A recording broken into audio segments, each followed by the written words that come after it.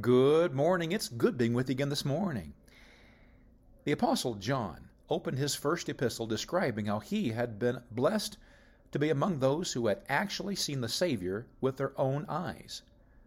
The miracles Jesus had performed were not simply second-hand stories to John. They were first-hand, shared experiences. He had participated when the Lord took those few loaves and fishes and fed the huge crowd gathered. As he and his co-laborers were cleaning up the 12 baskets of leftovers, he shook his head in bewilderment. John was living in the history that was being made around him, and he didn't want to miss a moment of it. John had frequently positioned himself so that he was one of those closest to the Lord when he taught them. It was not uncommon for him to even lean on Jesus' chest. Well, of course, that sounds awkward to us, and until it's understood that their tradition was often to have a meal stretched out, propping themselves up on one elbow. As he and the other disciples intently listened to Jesus, they tended to get closer and closer. Jesus asked his followers to be fishers of men. Jesus knew that his time would be short with them, and that he would have to train them to go out into a hostile environment and share the gospel.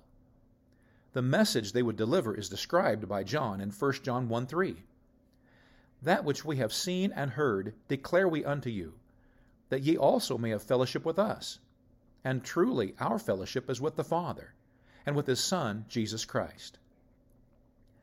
That which they had seen and heard was to be the message the Spirit would empower, and that would draw hearts to John's Lord. Jesus knew that his disciples came from a typically working class of men. They were not trained theologians, prepared to debate in the synagogues like he had. They would not be able to hold their own against the religious leaders of the day. But there was something they had that turned out to be much more powerful. That was their personal testimony of what they had seen and heard. Notice that John had set his eyes on results. He would not be content with merely opportunities to talk about what he had experienced. He wanted to see the lost come to Christ and join him in fellowship around their love for the Savior. That means that embedded richly in the testimony that John shared was the simple gospel of the death, burial, and resurrection of Christ.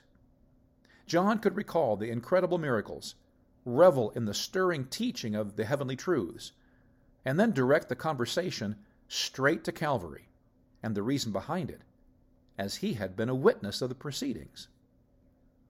There's so much fear that grips our hearts when we consider sharing Christ with the lost. We wonder what we'll say, and imagine being asked hard questions that we can't answer, leaving us looking foolish. What John understood was that the method that God blesses and greatly empowers is the sharing of one's own personal testimony. When we dazzle someone with our vast array of Bible knowledge, we can walk away with a swelled head. We leave feeling like we really accomplished something, and they remain lost in their sin. Let's take a lesson from this old apostle. Let's tell others what we have seen and heard. We who know the Lord Jesus have experienced death to life and the joy of fellowship with Christ.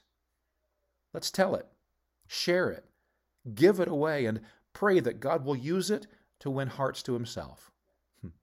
God bless you today. I love you.